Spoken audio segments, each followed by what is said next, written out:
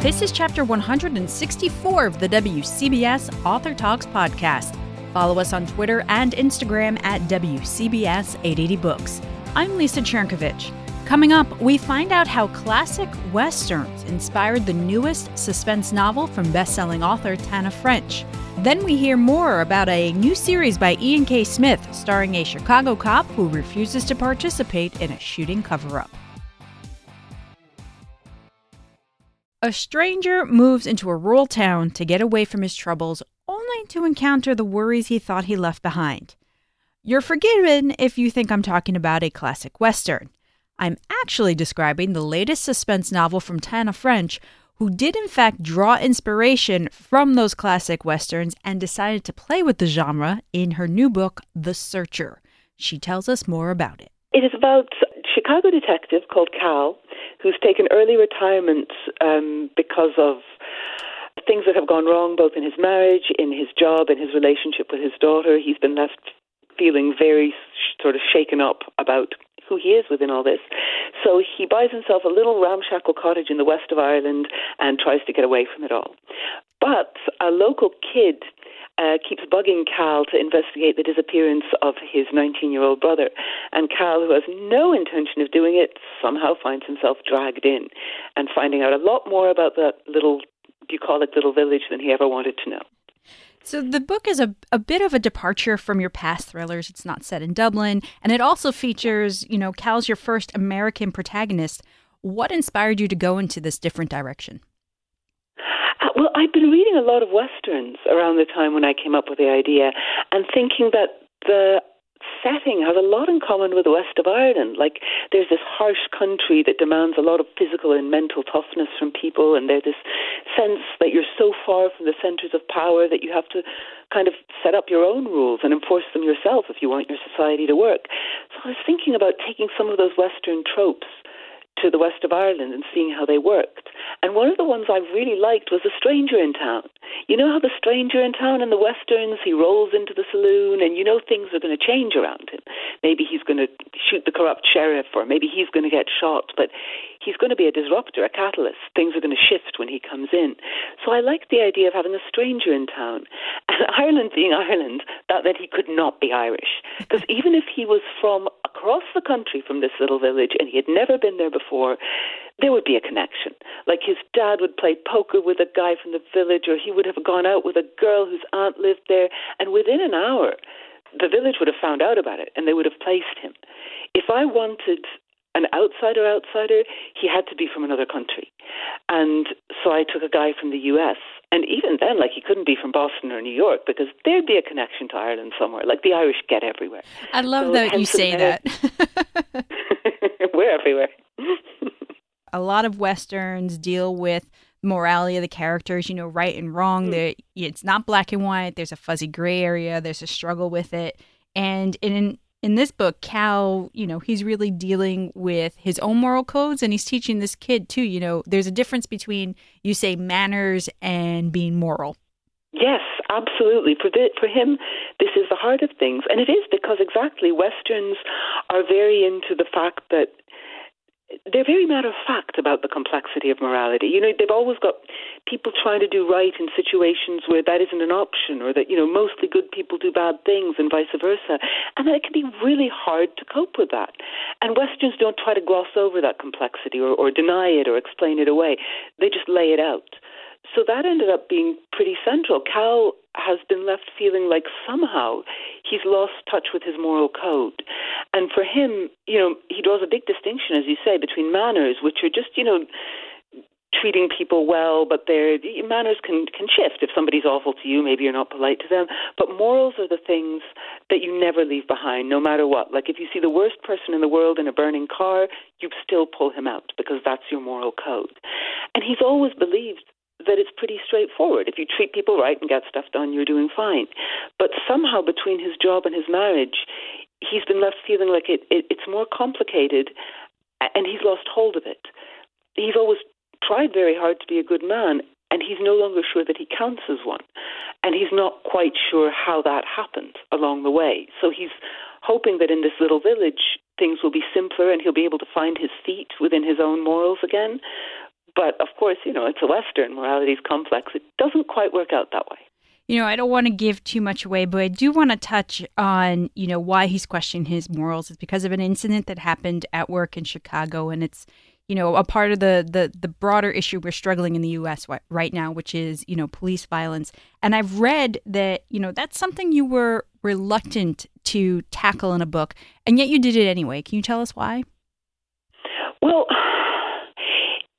it became obvious that he had to be dealing with a big moral crisis where he felt like he somehow had lost hold of that distinction between right and wrong, or he somehow was in a situation that made it impossible for him to act in a way that he thought was right. He no longer knew how to do it.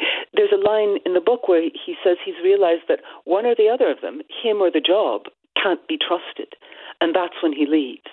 And if you're going to deal with that, it kind of has, with a detective, an American detective, it kind of has to be to do with the issue of police brutality, because that is, in fact, a point where I think it can be very hard to tell whether it's just you who are doing the wrong thing or whether the system has become so distorted that it's becoming more and more impossible to be a good man within it. Now, I was reluctant because I'm living over here in Ireland where, while of course every country has problems with police brutality, has problems with racism, they're very different. They're coming from a very different place. Just to take the most obvious example, our police officers don't have guns. So it's just an entirely different dynamic, the issue of police brutality. The last time the police killed anyone in Ireland was, I think, about 10 years ago. And it was two guys, white guys, who were in the middle of an armed robbery. So we've got an entirely different situation. And it felt like it would be very cheeky for me to center too much of a book around these American issues when I'm way over here and don't have much of a right to be going, oh, well, this is how you guys do it over there, and I'm going to tell you how it should be done or what's wrong with it. Feels a bit much. But at the same time, if you're going to write an American detective who is struggling, is having a moral crisis over his job, you can't ignore where the job itself is having a moral crisis right now. I love that this American detective from, a moderately big city decides, I'm going to a small town because, nobody will know me there. Everybody will leave me alone because there aren't a lot of people. And it really doesn't turn out that way because small towns, everybody knows your business. Oh, yeah. Small towns, everybody's all up in your business. But also in small towns, what he's kind of lost hold of or didn't know is that what you do has so much more of an effect. In a big city, it's quite easy for you to live your life without that affecting other people particularly. As long as you don't turn your music up too loud, you're probably not having that much of an effect on your neighbours unless you choose to. Whereas there's a bit where one of his neighbours, Lena, explains to him that things like the fact that a load of young girls and young women in the village go off to the city to get good jobs has affected the whole shape of the village, because then the men who are staying around to look after the family farm have nobody to marry, and then they turn into old bachelors and the whole tone of the place shifts. So your individual actions affect the whole community in a way that he's not really used to and didn't particularly bargain for, and he finds himself in this spot where his actions are going to have an effect on the whole community. I love the characters in the village that you've created. I mean, it's not fair to call them busybodies because they're really just, he's an outsider and they want to know what's he's doing there. And, they got bets on how long he stays. And yeah. I just find that whole dynamic. They're like they're individual characters, but they're one big character amongst themselves. Oh, thank you. That's a lovely way of putting it, that the village does in itself become a character, and a much more complicated one, I think, than Cal bargained for, because again, what he was looking for was simplicity. And I think we all kind of do want to find some simplicity in our lives occasionally. Like we were talking about the moral stuff, there's always an urge to simplify, to go, I don't know, this person likes a vile tweet on Twitter, so there must be an evil person, end of story. Or this person regularly does awful things to people, but he says he's religious, so he must be a good person, end of story. We like simplicity. We're drawn to simplicity. And we like to simplify people. And I think Cal wants to simplify the village as if it were a character and go, this is an easily pinned down, easily describable world. And then gradually, as if he was getting to know another character, finds out that it has its complexities and its past and its damage. So that's a really lovely way of thinking about it, the village as a character. So now that you've tackled Westerns, is there another genre you want to put your own spin on? I don't know. I definitely like playing with genre boundaries, and I've been reading bits and pieces of kind of, Shirley Jackson, that sort of thing, a lot of bits of folk horror. I don't know about straight away, but at some point I'd love to see what happens when you mix that up with mystery, how those two go together. And have you been able to write during the pandemic, or has it all just been too much for you? Well, I got lucky. I'd handed this in 2 weeks before everything went boom, so it's all been editing since then. I'm not as far on as I should be, because I think, like all of us, the whole world, our bandwidth is used up by trying to just deal with things on a day-to-day basis. We don't have any subconscious left. It's just a smoking crater at this point. And I'm realizing just how much we need a certain amount of spare bandwidth and a certain amount of subconscious available to just bounce ideas around for a new book and just come up with anything creative. So I'm not where I should be, but I have germs of an idea, and we'll see where it goes. It may be a bit slower, but it'll get there in the end. I feel like we all need a project to work on, kind of Cal with the house, and just spend our time stripping wallpaper and spending time fixing up an old desk. Yeah, do you know what? I think that's one of the things it's in the book, and I think it's come out of the pandemic, is the value of concrete tasks.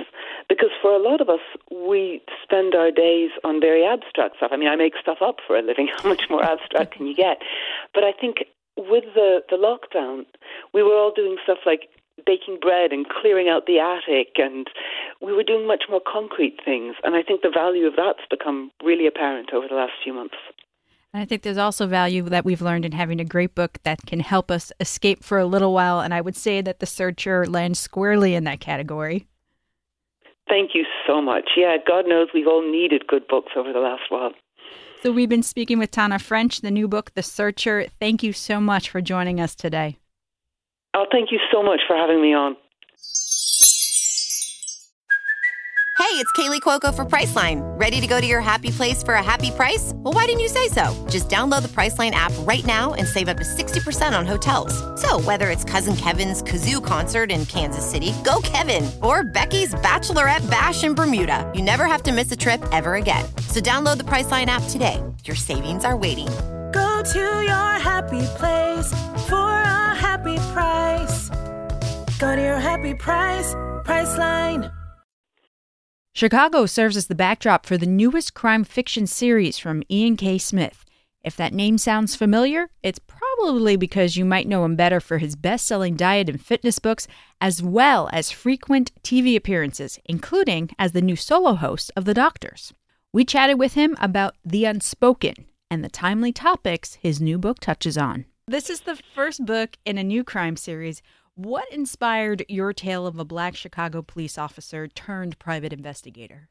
Well, I actually spent a lot of time training some of the police officers around the city. I did a campaign with them a few years ago where I worked out with them, gave them nutritional advice. So I actually formed some really close relationships and got intrigued by their work. What do they do? What kind of cases do they see? What does it look like on the other side? So I had this, natural intrigue in the life of a detective, and I'm already someone who loves mysteries. So now I got to see a real detective work. I did ride-alongs with them when they went out on calls. And so I really wanted to create, from a fictional and creative standpoint, a character that was kind of a compilation of the people that I had met in the department. And tell us a little bit about the story itself. The idea is that Ash Kane, who is the private investigator, the main character, is a former detective for CPD.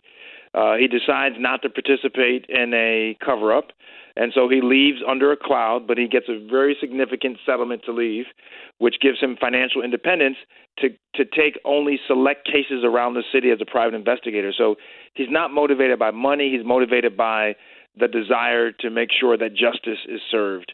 And the first case is the case of a missing, wealthy North Shore girl whose mother comes down to his office in the South Loop of Chicago and says, I want you to help me find my missing daughter. And the case begins. It's really interesting to be talking to you about this book during this time because the themes of racism, racial injustice, class wars, black, white really runs throughout the book. And we're really in this, crazy time in 2020. There's this turning point. There are a lot of people talking about that. Did you really think about that when you were writing this, or you were basically, you're just writing how it is? I didn't think about it at all. I mean, I wrote this book way before 2020, so it's unbelievable that the time that the book is coming out, where we are in the country as far as all the injustice and the unrest and the protest, this was not on the horizon when I wrote this book. What was there was the killing of Laquan in Chicago, and he was an unarmed African-American man who was shot walking away from police officers. And there was body cam footage that had been suppressed for almost a year or more, and no one really knew about it. No one had known about this shooting until someone leaked the body cam footage, and then the rest of the world knew about it. And when that happened, I said to myself, my goodness, thank goodness there's body cam footage. Thank goodness we have, cameras on our cell phones, unlike when we had the flip phones, because who would have known about this? And so that really kind of sparked this intrigue in me about, what would have happened if, we had not had access to this video. And so Ash Kane, who's the private investigator, he leaves because he won't participate in the cover-up of a bad shooting, as they call it in police parlance. Ash has some really interesting conversations with his father. And, this idea that there's no way for people not to see color comes up a couple of times in the book. Where do you land on that argument or on that saying? Well, I think that there are a lot of sociological observations in the book. I mean, it's not the main driving force of the book. The main driving force is Ash Kane, who's a man of, determined to find justice, is going to find this missing girl. But I think that the underlying sociological kind of observations are important. It gives the story texture and it gives it a reality. And I think that what we have learned in 2020 is that despite the fact that we were in this kind of faux euphoria that America had gotten beyond race and color and these types of things with the election of an African-American president, what we have come back to is the harsh reality that a lot of these racial prejudices and feelings, not just personal but institutional racism, has always been here, has been hiding and lurking. And I think 2020 has really just uncovered it. It just removed, it's like removing the scab of a wound that hasn't healed. And I think that's what we're seeing here is that, color still matters in this country, sadly, and people have perceptions based on color. And in this series, I don't want to shy away from it, but I want people to understand what the realities are for different people in the country and maybe offer some hope that there are good people in the world that don't care about the color. They care about what's right and what's wrong. So Ash is a good guy with a dark side, and I know you said at the top of this interview that he's kind of based on on cops that you got to know at Chicago PD. I do hope there's one facet of his personality that is totally fictitious and made up. Yes, so the dark side of Ash Kane is totally fictitious, and I don't want to give too much away to the readers, but the idea is this dark side, we say dark, I'm going to put dark in quotes. It's not that he's dark like a bad guy. He's dark in the sense that he acts on what all of us at some point have thought when we think that someone gets off lightly, when, justice isn't served and we all know that the person has done the wrong. But the justice system gives them a light tap on the wrist. And we've all had thoughts about what we would like to do if we saw that person in the street. And so I'll leave it there, but that is completely fictitious. It's my creation. I've not met any police officers that have that dark side. And I imagine that side of his personality might get him into some trouble in future books. Yeah, I mean, the idea is, here's this guy, he's an imperfect hero, right? I mean, he looks great on paper, but, he has romantic issues. He has some issues growing up, some baggage, some things that happen to him. His relationship with his father is strained, so he's constantly trying to analyze and repair that, and he gets frustrated by it. And the other part of it is that, he has this thing about, people getting away with doing bad things. He just can't let it happen, even when he puts himself in jeopardy or even when someone says, let it go, he just can't stop. He can't let it go. He's just got to keep going. The other thing about this book that struck me is how big of a foodie you've made Ash. And it's ironic considering, you're known for writing more than one diet book. You're the fitness guy. Well, I think that, it's kind of I don't want to call it like a cop-out on my part, but it's kind of easy for writers to load up characteristics and attributes to their characters about things from their personal life or things that they know very well. It's easy. And so, yeah, I love food. I've written about food for years. Chicago is a great food town. And so I really wanted to put food in there because I think that people look always at the animate characters, the people, and really characters can be also inanimate. And I think that the culinary scene of Chicago is a character. I think Chicago as a city is a character in the book.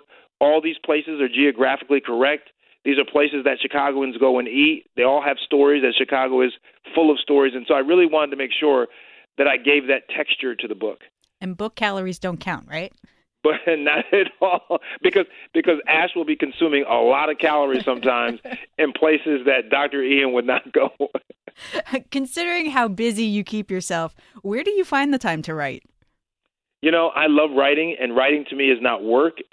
It's not a great expenditure of energy in the sense of, oh my goodness, I got to write for 4 hours. To me, it's therapeutic, it's meditative, it's passionate, it's fun. So I feel like I'm sitting down doing it. So I write all hours. I write a lot late at night or very early in the morning when most of the world is asleep and things are quiet. That's just a great time for me just to get to my computer and just let it flow. That being said, I write anywhere. I can write on a plane. I can write, in a back of a restaurant. I can write in a car. It doesn't matter. I'm one of those writers that I find inspiration everywhere. I really like to write. The libraries are closed, but I like to write in the stacks of the university. It's just so quiet. And when I was a college student, I used to like to study in the Harvard stacks. And so I like to go to nearby universities and write in those stacks. So what's next for you? What's next for Ash? So book 2 is done and ready. Its working title is called Wolf Point. And Ash is going to take on a really great case. It's a case of a president of the Chicago school board who is found half submerged in the Chicago River of what appears to be apparent suicide. But his kids go to Ash Cain and said, our dad would never kill himself. Tell us and find out what happened. And there you go. That sounds like an excellent tease. We're going to leave it there for readers. In the meantime, they can read The Unspoken. Ian Smith, thank you for joining us today to talk about it. Thank you so much. Hey, listen, he has a Instagram handle. So my handle is at Dr. Ian Smith, spell the doctor out. But his handle is I am Ash Cain, ASHECAYNE, if you want to see some of Ash Cain, Chicago. I think that's the first character in a book that has its own Twitter handle that I've spoken to the author. There you go. I thought it would be a creative way to get people to kind of check out how he sees Chicago. And a little bit of traveling while we can't really travel too much, right? There you go. I'll bring the city to you.